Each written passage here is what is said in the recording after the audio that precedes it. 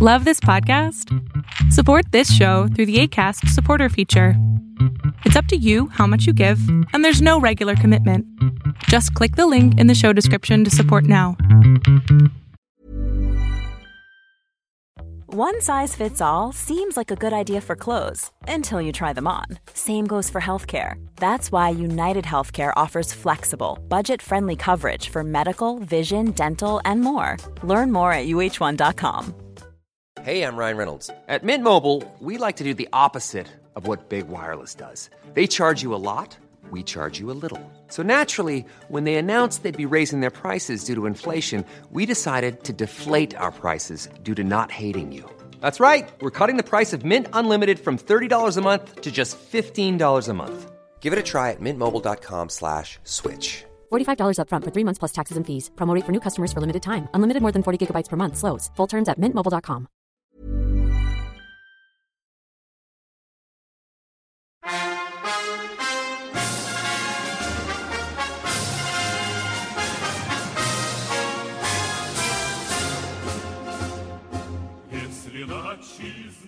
Greetings, comrades, and welcome to the Eastern Border. This time, we won't mince around because this is a complex subject that we need to cover today, and with me is a friend and a journalist from Latvia, Juris Kaža, which you have heard in the past in our episodes about Latvian election. I think it was a couple of years ago, but I thought this subject was serious enough to get some help. So, hey, Juris, how are you doing today? Hey, well, I'm glad to be here, although I must say that I'm not a military expert. I don't read or speak Russian, so I'm not all that much help on that account. But my kind of regular coverage for the Spanish news agency EFI has been all about the local reactions here to the events in Ukraine and between Ukraine and Russia. So it's kept me busy, and I'm aware of what's going on. I think you also know a lot about the American reaction to this whole matter, because I've heard a lot of people speak on the news and interviews that some people are blaming the United States for this conflict or something, and I don't know why. So maybe you can explain this. Well, you can sort of try to make a really bad and fragile case for blaming the U.S. by saying that at some point the Russians understood that the position of the U.S., the strongest power in NATO, and of NATO, was that NATO would not be expanded to the east, and that it happened anyway, and therefore the Russians feel to some extent somewhat betrayed.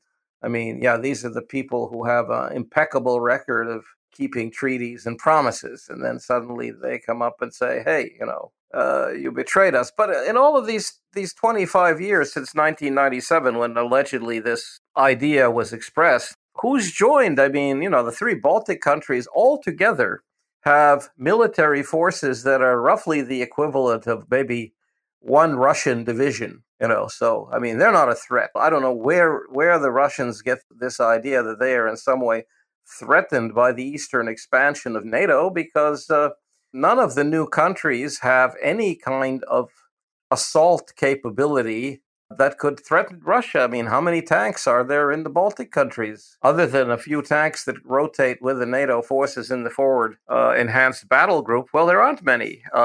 It's a different story with Poland. Poland is a stronger military. Maybe, you look down at countries like Hungary and Romania, but still, none of them have the same military capabilities and strength, or at least if you look at the numbers, as Russia does. Yeah, I mean, there's one battalion of NATO forces in each of the Baltic states, and there are 18 battalions next to our border for one. 9 times more soldiers already, over there. So, I don't know. This whole being threatened by NATO expansion seems kind of weird since, we've been in NATO for quite a while now, and we've never been a threat. And I heard that Nikolai Svanidze, one of the journalists that I follow from Dozhd, he stated that, Russia has gotten super scared lately. So that's kind of weird. I don't know what they would be super scared of. Well, I can imagine what they would be super scared of, but they are not super scared of the military capabilities of the borderline NATO nations, nor for that matter, even of the military capabilities of NATO as a whole. There are not very many American troops in the area. Certainly, if a crisis was triggered, there would be a rapid buildup of American forces in the area, airborne and others, and maybe a carrier battle group off, as close to the Baltic region as it was safe for it to operate. But other than that, nothing of that sort is going on here. What I think Russia is afraid of is Ukraine, despite being a rather corruption-ridden society still, of Ukraine evolving in a new direction of increased democratization, economic prosperity, and a noticeable and sharp reduction in corruption, and going back to Putin's rantings about how the Ukrainians are just sort of Russians who lost their way, or, call them what you will. That would be a rather shocking example for the Russian people, that their lost cousins are doing better than they are. Their lost cousins are sort of becoming informally a part of the European Union. That their lost cousins are eliminating the kind of corruption that we see a lot in Russia. And above all, that they're eliminating the kind of authoritarian and repressive way of governing their country. There are problems in the Ukraine, but you do not have the vast repression of dissent and control of the media and all of that you see going on in Russia. I think that's a threat.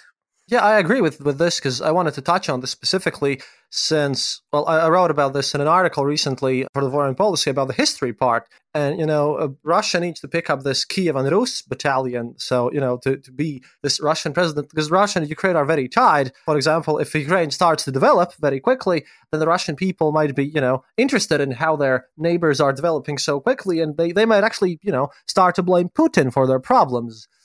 Putin might actually lose popular support in this way. So, well, they would be right. They would be right in blaming Putin and his kind of autocratic, authoritarian oligarchy that he's built up around himself. Now, as I said, I do not understand Russian, but I have a family member who watches, my wife, who watches a lot of these Russian TV broadcasts that are kind of talk shows, where they bring in various people, some guy, some famous actor, his lover, his wife, some person in the family who's drinking themselves to death. In this program, you often see scenes from the countryside in Russia, from outside of Moscow. And that's a third world out there. And a lot of people say this, that you have a number of highly developed urban cities that could, be mistaken for Europe, or, even Moscow could be mistaken for, Chicago or someplace. But once you go outside the metropolitan areas in Russia, you're back in a sort of the semi-third world. It's basically your Borat, goats and cattle in the street among broken down shacks type of scene. Yeah, I mean, a lot of people say the same thing, that Russia is St. Petersburg and Moscow, and outside of that is, well, the real Russia. There's a major difference there. And I think a year ago there was a report about how someone had stolen 20 kilometers of road, literally of asphalt, and then sold it on the black market. That was in some sort of administrator thing. So there's insane corruption, and quality of life is much lower. And in the meantime, I think that, targeted sanctions, they also hurt, because, there's this joke in Russian when a kid comes home from school and says, Daddy, I heard that, the prices of vodka are going to get increased. Will this mean that you'll drink less? And Daddy turns to him and answers, no, son, it means that you'll eat less. And I think that's kind of one of the effects as well lately. And Putin kind of wants to shift the blame to the West about the sanctions, because, not like his cronies are stealing less, it's just that they're stealing, more to compensate in a way, I suppose. That could be one of the effects of sanctions. But the thing, of course, sanctions as far as trade and financial transactions with the West will affect the metropolitan areas more. I don't think there are too many people out in the backwaters of Russia that are buying late model cars, or that they're doing anything, that would involve transactions, financial transactions or purchases from Western companies of not even luxury, but sort of middle class goods. But it'll hit at the middle class in Russia. And these are the people basically who are supposed to be the intelligent voters out there in the Russian electorate. And they should, if we could use such words, they need a kick in the ass to realize, what the people they have elected, or what the people they sort of passively are supporting, are doing to them, and are doing to their countries, and are doing to their sons and daughters, if there is indeed a shooting war in the next week or so. I was wondering, by the way, about the fact that if a shooting war breaks out, what are the chances Ukraine actually, manages to keep things going? And if they manage to stand against aggression, do you think they maybe could actually go and waltz into Crimea? If this goes well for them, I don't know. What's the Ukrainian side? What could be like the strength of them? I don't know what the Ukrainians' plans are. Certainly the Ukrainians would like to have Crimea back, and certainly the Crimeans would like to have Ukraine back, interestingly enough, because there is the population of the Crimean Tatars who were well treated and could live their own lives in Ukraine. There were no serious problems for the residents of Crimea as part of Ukraine that were any more serious than problems for Ukrainians in general. So what I could see in kind of best-worst case scenario or worst-best case scenario would be a kind of repeat of the 1939 Russia, Finland, or Soviet Union, Finland Winter War. Lest we forget that World War II, which the Russians tried to paint over as the Great Patriotic War from 1941 to 1945, was actually the Second World War, in which the initial aggressors were both Germany and the Soviet Union, with Germany attacking Poland, Soviet Union moving in when the Germans had already basically smashed the Poles pretty badly, and then the Soviet Union attacking little neutral Finland. What happened was it was very hard going for the Finns, but the Finns managed to very badly damage the initial army group that was sent to take Finland. And it was only when Russia had to mobilize kind of like a second wave and try to break through the Mannerheim line and all that they got down to trying to negotiate some sort of a peace. But not before, basically, the initial surge of Russians into or Soviet troops into Finland had been pretty badly decimated. Of course, it's a different battle environment now than Finland in 1939. But yeah, I mean, from Russia's perspective, I watch a lot of very weird YouTube channels about this subject. One of them is Roy TV, a Russian far-right opposition to Putin, where Igor Girkin, the Strelkov, the separatist leader, is often a guest. Yesterday, he managed to publicly admit that, according to his knowledge, because he keeps in touch with all the people in Donbass, Russia is now sending our private warfare company Wagner guys in there. And he was very disappointed about their discipline and morale and everything. From the Russian perspective, I guess this will be blamed as a Ukrainian assault on Donbass, and then Russia is going to come in to defend their own citizens or something. But they're already there, and they are sending these deniable assets, Well, they have already created citizens. They've been handing out Russian passports left and right in the Donbass area. Now, Wagner is, it's sort of, I don't know how many will understand the reference, but it's sort of like sending the Russian version of McHale's Navy, but in an evil sense. These were these sort of incompetent sailors in an American film comedy. But the Wagners managed to, in the Middle East, I think it was in Syria, managed to stumble upon a unit of American special forces. And they got massacred. There were like a couple of hundred Wagners were killed. Yeah, I remember that one. I made an episode about this. Yeah, because the Americans fought American style. First of all, they had pretty good firepower on their side, and then they called it an airstrike and said, "Well, bye-bye, folks." Yeah, it was pretty bad because I listened to interviews about this from their perspective, and people who were kind of nearby this operation stated that the Wagner guys were under-equipped. They didn't have any night vision equipment, and that they were unprepared for being struck by drones. What I really don't know is how well Ukrainian army. Well, they're motivated, we know that, but we don't know how well they're equipped because what exactly has been provided to them. Well, I think in the last 8 years, their level of equipment and training has gone up very significantly.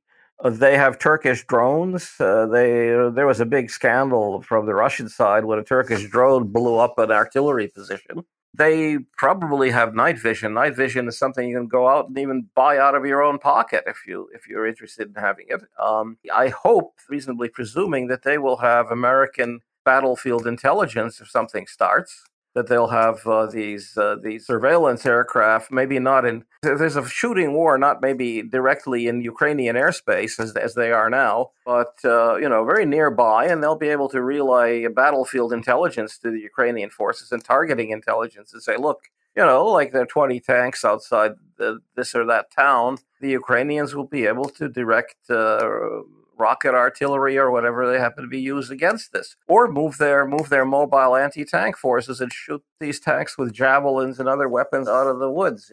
So I think it'll be a really rough ride for Russia to go into Ukraine, and they will meet well-trained, well-armed, and above all, very motivated soldiers. These people are, what are you going to tell, old Ivan from lower horse's ass Russia as to why he's there? What's he doing there? Yeah.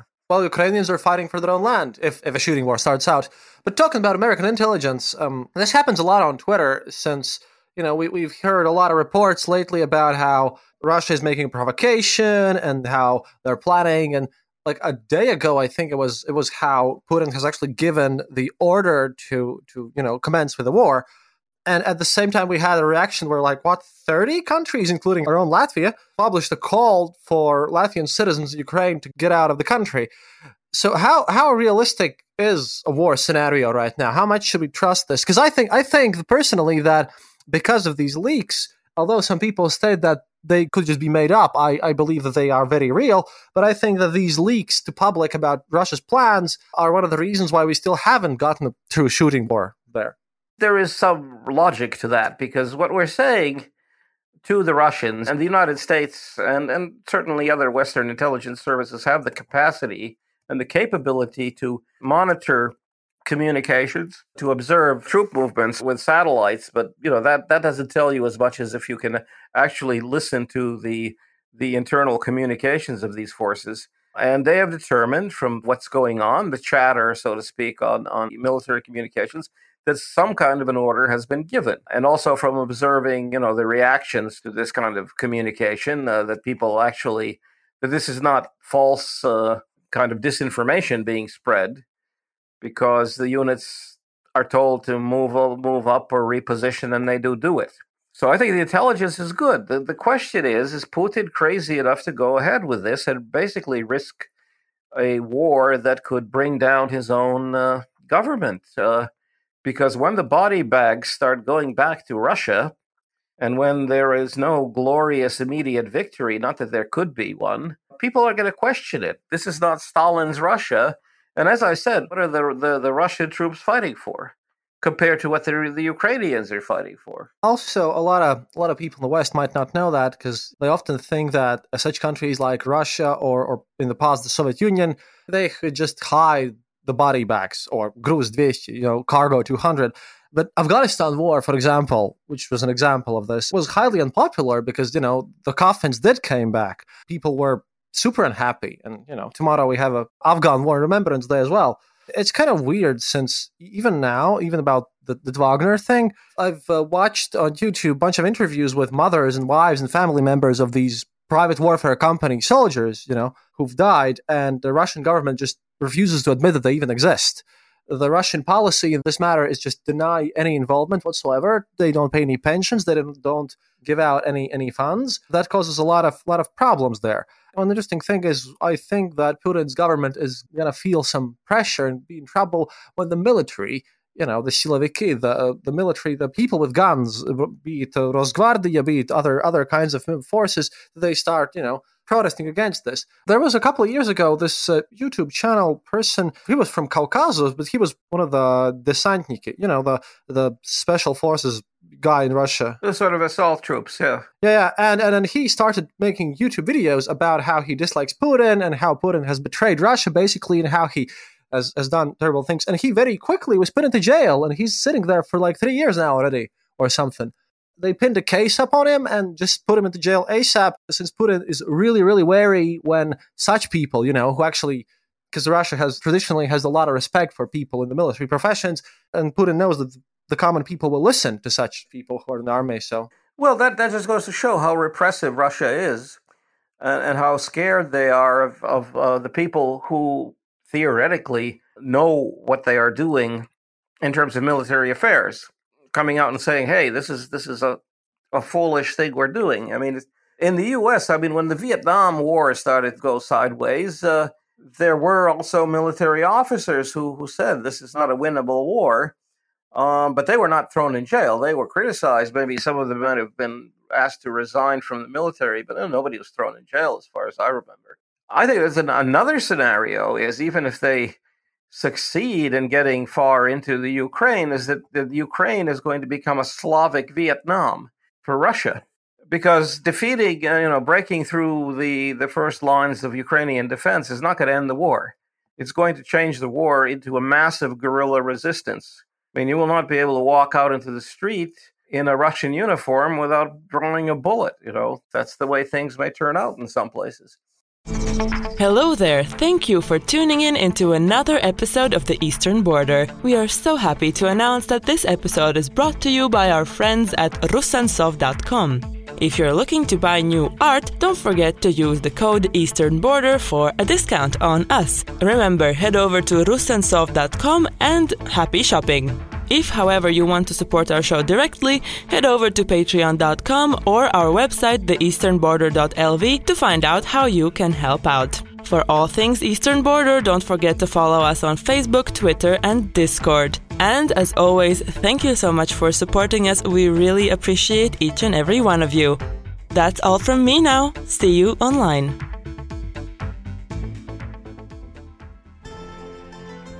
This podcast brought to you by RussianVoiceovers.eu. Enjoy. Hey, I'm Ryan Reynolds. Recently, I asked Mint Mobile's legal team if big wireless companies are allowed to raise prices due to inflation. They said yes. And then when I asked if raising prices technically violates those onerous 2-year contracts, they said, "What the f*** are you talking about, you insane Hollywood ass?" So to recap, we're cutting the price of Mint Unlimited from $30 a month to just $15 a month. Give it a try at mintmobile.com/switch. $45 up front for 3 months plus taxes and fees. Promo rate for new customers for limited time. Unlimited more than 40 gigabytes per month. Slows full terms at mintmobile.com. Hey there, it's Michelle Norris. I'm host of a podcast called Your Mama's Kitchen. When I travel, I'm usually looking for a way to find a taste of home when I'm not at home. And one of the things I love to do when I am at home is entertain. And Airbnb allows me to do that. When I was in California recently, I rented a house that had a great kitchen. And when we were sitting around the table, we were all thinking, we're in someone else's house. Someone could be in all of our homes as well. If you have a home, but you're not always at home, you have an Airbnb. Your home might be worth more than you think. Find out how much at airbnb.com/host.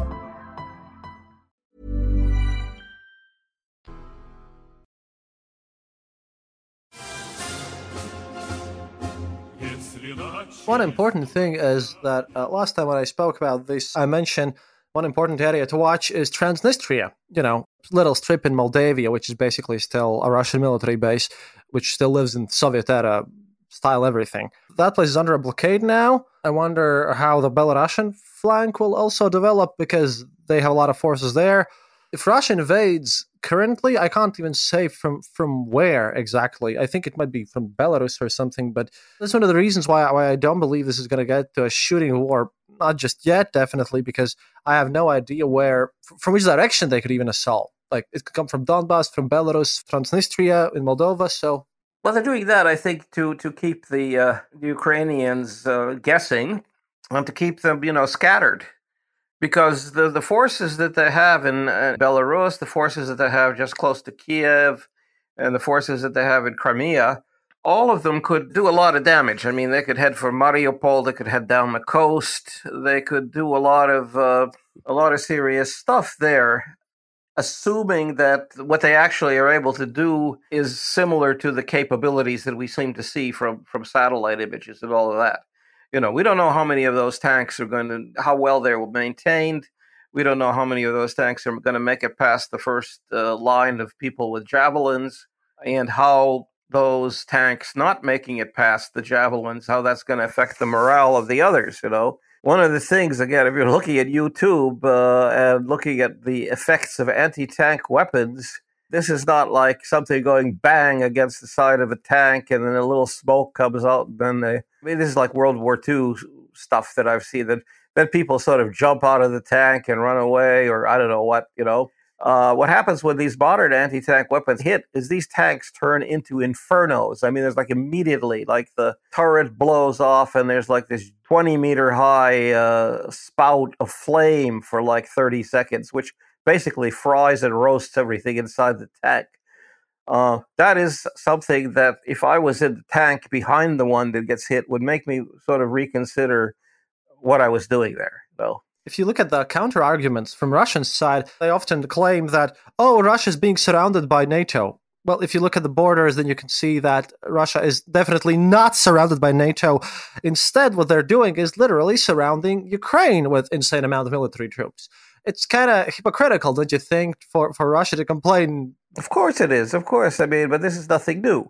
What is going on here in kind of the broader meta-historical terms is it's trying to reconstruct the Russian Empire again. And the Russian Empire existed as the Russian Empire up until the beginning of the 20th century when we had, Poland and Baltic countries and other places sort of break away and become independent. Then you had the Soviet Union forming around the same time, and then the Soviet Union trying to take most of these places, or actually taking a lot of these places back, either incorporating them as they did to the Baltic states, or making them part of their zone of influence or sphere of influence, the Warsaw Pact. This is a historical Russian process of trying to not kind of have some reasonably stable and manageable relations on an equal state-to-state basis with its neighbors, but of either subjugating or intimidating or trying to conquer its immediate neighboring countries, even where these countries are militarily not capable of doing any serious harm to Russia. Different story maybe with Germany, but even Germany failed to defeat Russia in the Second World War. Talking about Germany, at least the Ukrainians that I follow, they tend to call Germany lately being a bit naive, maybe weird, since Germany is blocking the Estonian weapon sales to Ukraine. They've been acting a bit strange. I believe that the leadership of the EU is now slowly transferring to France, in my opinion, because of these actions, because they're losing some prestige and some face. And, it is a bit weird that Germans are so friendly. Although I shouldn't be surprised, since Gerhard Schröder, the ex-chancellor, is, still in Gazprom, after all. There is this whole thing. I mean, the Germans got started with this whole Ostpolitik thing back in the 60s, whatever it was, 70s. To some extent, they did help a little bit more traffic between East and West and between the two diametrically opposite political systems at the time, which is not really the case, although we have basically a kind of semi-dictatorship in Russia now anyway. And then you have the whole element of German guilt and pacifism. It's pretty clear that when Germany fought the war, the Operation Barbarossa against Russia, they did an incredible amount of harm to Russia, to Russian infrastructure, to the civilian population. And one could even say to the Russian military, but the Russian military was for a long time led by people who didn't know what they were doing, by people who foolishly, wasted Russian lives in various sorts of heroic so-called assaults and whatever against German firepower, which in terms of a war of attrition, of course, they won that way. But whether that was the smartest way to do things is another issue. Then, of course, you have the whole period of the 20s and the 30s when the Germans were able to circumvent some of the Versailles restrictions and experiment with aircraft and with rockets and with a number of other things using Russia as a place where they could do this. Yeah, I mean, in the 20s, there was a famous tank school in the early 30s in Russia where the German tank officers were trained. It was also well known. Sure, yeah. Well, those German tank officers came back in 1941, but it is a bizarre relationship, I would say, between Germany and Russia, and up until 1939, 1940, 41, you could sort of understand. The Russians had offered certain opportunities for the Germans. The Germans offered certain opportunities for Russia to purchase raw materials, and they paid for being able to drive around in their tanks in Russia.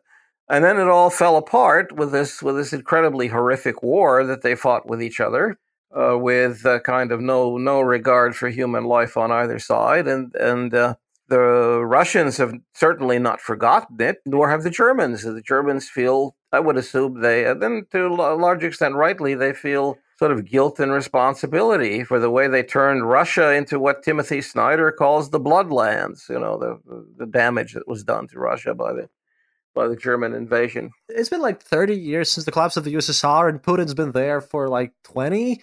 Does anyone really believe that he actually wins these elections? And do they think that they're doing some help to the Russian people by helping him stay in power with all the economical deals and everything? If they would kind of care about Russia and have this guilt, then maybe they should somehow, encourage Putin to step away from power, at least peacefully, I think, because, at this point, Putin has probably enough money on hidden Swiss bank accounts that he could just buy all of Maldives, say, as an example, right? And he could just go and do whatever. So why isn't he just leaving? I think money is one of the factors that Putin could offer lucrative jobs to Germans who, like Schroeder. Well, I mean, the other thing is, it's not only Germany, it's the United Kingdom, it's Britain, which is the playground. London is the financial and educational playground of the Russian elite.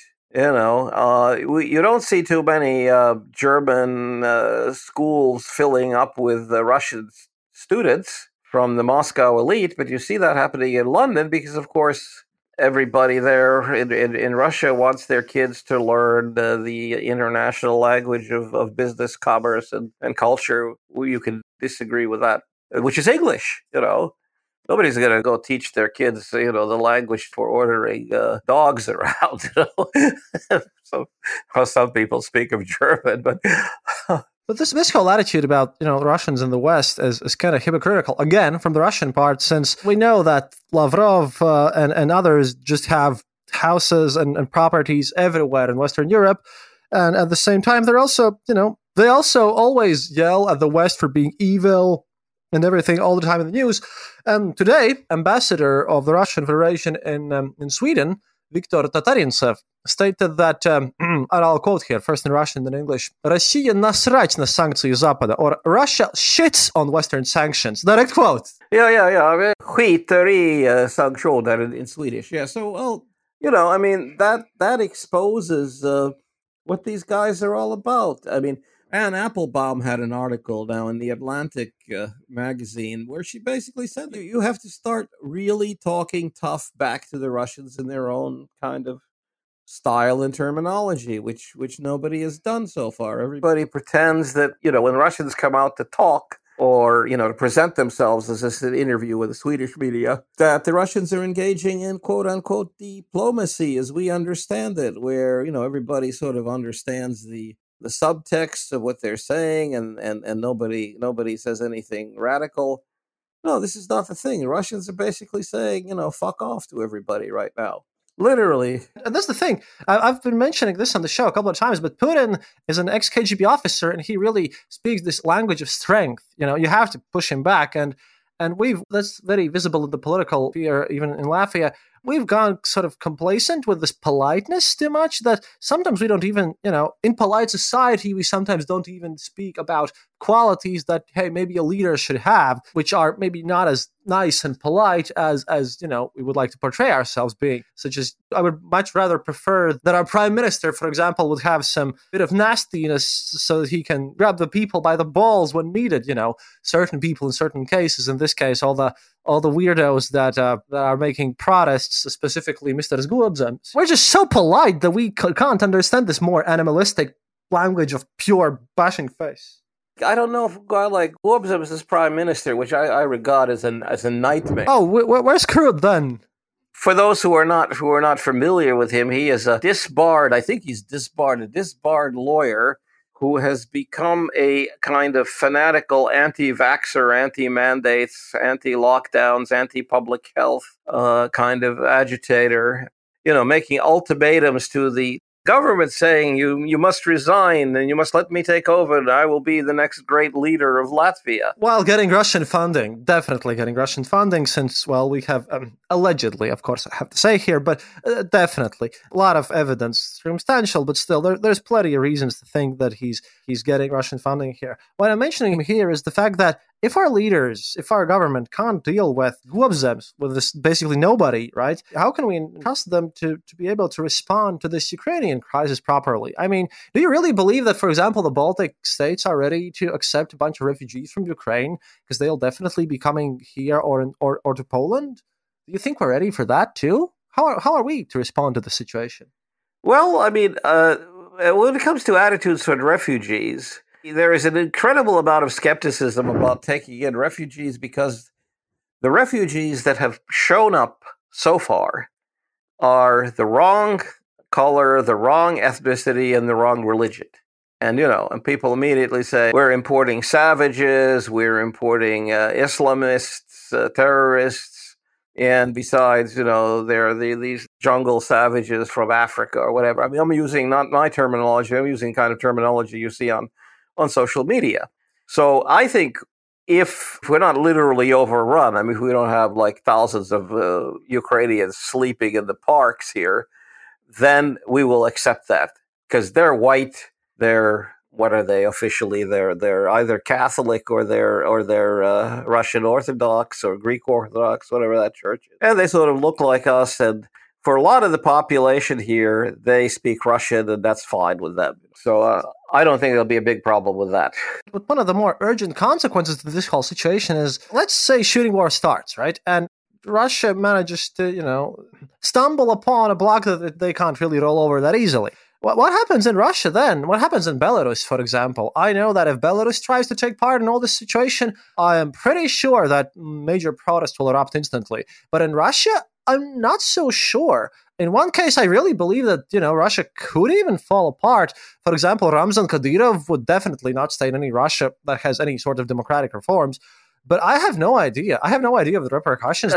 Certainly, I think the sooner that we have successful, low in human cost protests in Belarus, the better. Because I think Belarus is sort of like a smaller Ukraine. They also want to be part of the West. They also want to be a democracy. They've been waiting for this for 27 years under this guy that they can't seem to get rid of. If the protests break out, unfortunate or maybe not so unfortunate consequence of that will be is that Lukashenko and his people will end up like Ceausescu. Somebody will, they will be taken away to the nearest forest clearing and blown away. That would be rough justice. The right thing to do, of course, would have a big trial for all of these people and all of their Secret Service folks and all that stuff. But if something like that happens, I think that is the sad fate of authoritarian leaders. And it's probably not even going to be protesters who do the shooting here. I believe that it might as well be some people who are also involved in the whole situation who just shoot him to, buy their own amnesty, buy their own freedoms. And not... Well, yeah, probably. That's the way these things usually end. I mean, it's sort of the Ceausescu or Mussolini variant, but I would find that kind of satisfying. The guy finally got what he deserves. Lukashenko is gone utterly insane, and I believe that, even if Putin starts something, Lukashenko's going to jump, because like a little lapdog, he's just going to run after the big thing. And we don't know. I mean, we don't know what the Belarusian military thinks, and the Belarusian military is going to realize that they're all going to just simply be a part of the Russian army now, or what? They're going to lose some kind of influence. Any corrupt networks that they've set up may be broken down, or the guys may come in and say, well, we're taking over now, whatever you guys have been doing, selling fuel to the farmers or something, which is a common racket for these Soviet-style armies, and that's it, On the other hand, do you think that if this invasion happens, I think that Sweden and Finland will definitely join NATO, like the very same day? Well, not the same day, but it'll push it over the edge. I was talking to an ancestry Swedish retired military man, Karl Sneretnieks, who you may or may not have heard of. He's a major general in the Swedish army, and he had a long military career, and he was actually the rector of the Defense University, Swedish Defense University, sort of like the West Point of Sweden. But he's now retired. He says that, yeah, definitely, that would push both of these countries over the edge. Finland would go first, and the Swedes would follow. Not very happily, reluctantly, because it's always been this kind of fundamental feeling that you don't join NATO officially. You do not signal that you like NATO in Sweden, while at the same time it was pretty clear, and this is what Carlos Neretniek sort of told me, that the Swedes were always ready to deal with NATO if something bad should happen. That they were ready to share information, that, they had the same military frequencies. There were even a number of this he didn't tell me, but I've read this elsewhere. There are a number of Swedish military airfields that the runway is a lot longer than one needs for landing the Swedish Viggen and Gripen aircraft. It could take NATO aircraft. So if worse came to worse, these countries would de facto, cooperate with NATO to defend themselves, or to help defend or deal with a bad situation in the Baltic countries. Yeah, this is kind of weird because we've been talking in a very realpolitik type of conversation here so far. Maybe wrap this up. I want to kind of take a step back here and think about this fact how we're kind of worried about a massive European war again, because this is not going to be somewhat proxy-ish like happened in Donbass, and this isn't going to happen like in Georgia. But isn't it weird that it's the 21st century and we still have to follow this? On one hand, I kind of think that maybe Putin's living in the past, since we know that he doesn't actually read internet. He gets his news about what's happening on the net from little red binders provided to him by his Secret Service, and he doesn't even use a smartphone. So maybe he's stuck in the past or something, where he thinks that a country's glory is on their size or whatever. Russia is very huge already, and there's plenty of space for everyone there, and it's rich in natural resources. So I guess it's a cultural thing or something, but... Well, I think that it is. I think that there is at least in the Russian ruling elite, there is a historically rooted political culture of imperialism and glorification of physical power or military power, and internally the glorification of authoritarian government, Secret Service power against anybody who sort of objects to what the rulers are doing, which is very sad because I think, Russians as ordinary folks deserve better than that. I mean, we see how talented and how intelligent and capable Russians can be when they're let out of their country. I mean, who started? I think it was Google was started by at least one of the founders was Russian, Sergey Brin. We see Russians popping up elsewhere in kind of startups and new industries and everything. And when they're allowed to develop freely, they're pretty nice folks and they're pretty smart folks. But now they're still trapped in this political culture of autocracy and kind of Secret Service style running of the government and of the state and of society. What do you mean, Secret Service? We were just looking at the Salisbury Cathedral. It's 123 meters tall. Yeah. No, but brain drain is very real because, if you look at the past 20 years, you see more Russians getting Nobel Prizes in sciences with American citizenship than you see Russians with Russian citizenship. Well, this is the point here. This is the point. Or also, probably even see a more thriving and interesting Russian culture developing in a place like Israel, even though where the official line is that once you've left your country, you should learn Hebrew and sing Hava Nagila or whatever you're supposed to do as a good Israeli. But even there, you have, and you have the IT folks and everything. So once you get the Russians out of the Russia of kind of secret police, authoritarianism, and sleazy dealings, and then they have some pretty interesting and dynamic people. But it's a shame that a fair amount of them are going to be dragged into a war now, and they're going to lose their lives for nothing. Yeah, but to end this, do you really think that? What are the odds that you give for this to actually become a shooting war? I was skeptical about this at first, then it kind of increased again for a bit, and then it went down. But right now, I actually give it about 50-50 in my own head. I'm sort of with you because I am a little bit put aback by this almost, alarmist certainty from the American side. And the only justification for that is that they probably have some incredibly good intelligence, signals intelligence, satellite intelligence, maybe even, British SAS troops maybe, wandering around the other side of the border, to see what's going on. This is all really weird. Well, I hope it ends on the best way. Let's see how this goes, and if something starts out, I'll definitely reach out to you because. Well, come back to me. Yes, we can talk about this again. Yeah, definitely. Okay. Thanks to Juris for coming over to the show, and thanks to everyone for listening. And check us out again next week when we'll have a bit more lighthearted episode. Such as they are on this show, but still. If the war hasn't started, then you can be lighthearted. Yeah. I guess so. Thank you. All right, so long then. Thanks for having me. До свидания, товарищ.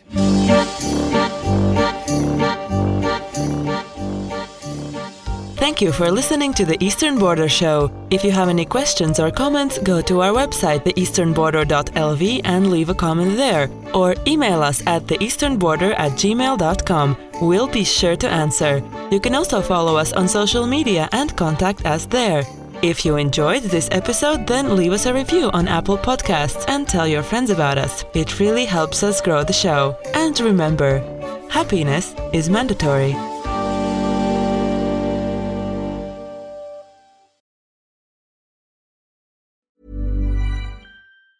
Even on a budget, quality is non-negotiable. That's why Quince is the place to score high-end essentials at 50 to 80% less than similar brands. Get your hands on buttery soft cashmere sweaters from just $60, Italian leather jackets, and so much more. And the best part about Quince, they exclusively partner with factories committed to safe, ethical, and responsible manufacturing. Elevate your style without the elevated price tag with Quince. Go to quince.com/upgrade for free shipping and 365-day returns. Even when we're on a budget, we still deserve nice things.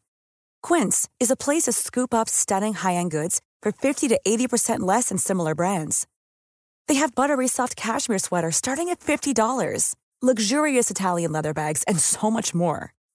Plus, Quince only works with factories that use safe, ethical, and responsible manufacturing. Get the high-end goods you'll love without the high price tag with Quince. Go to quince.com/style for free shipping and 365-day returns.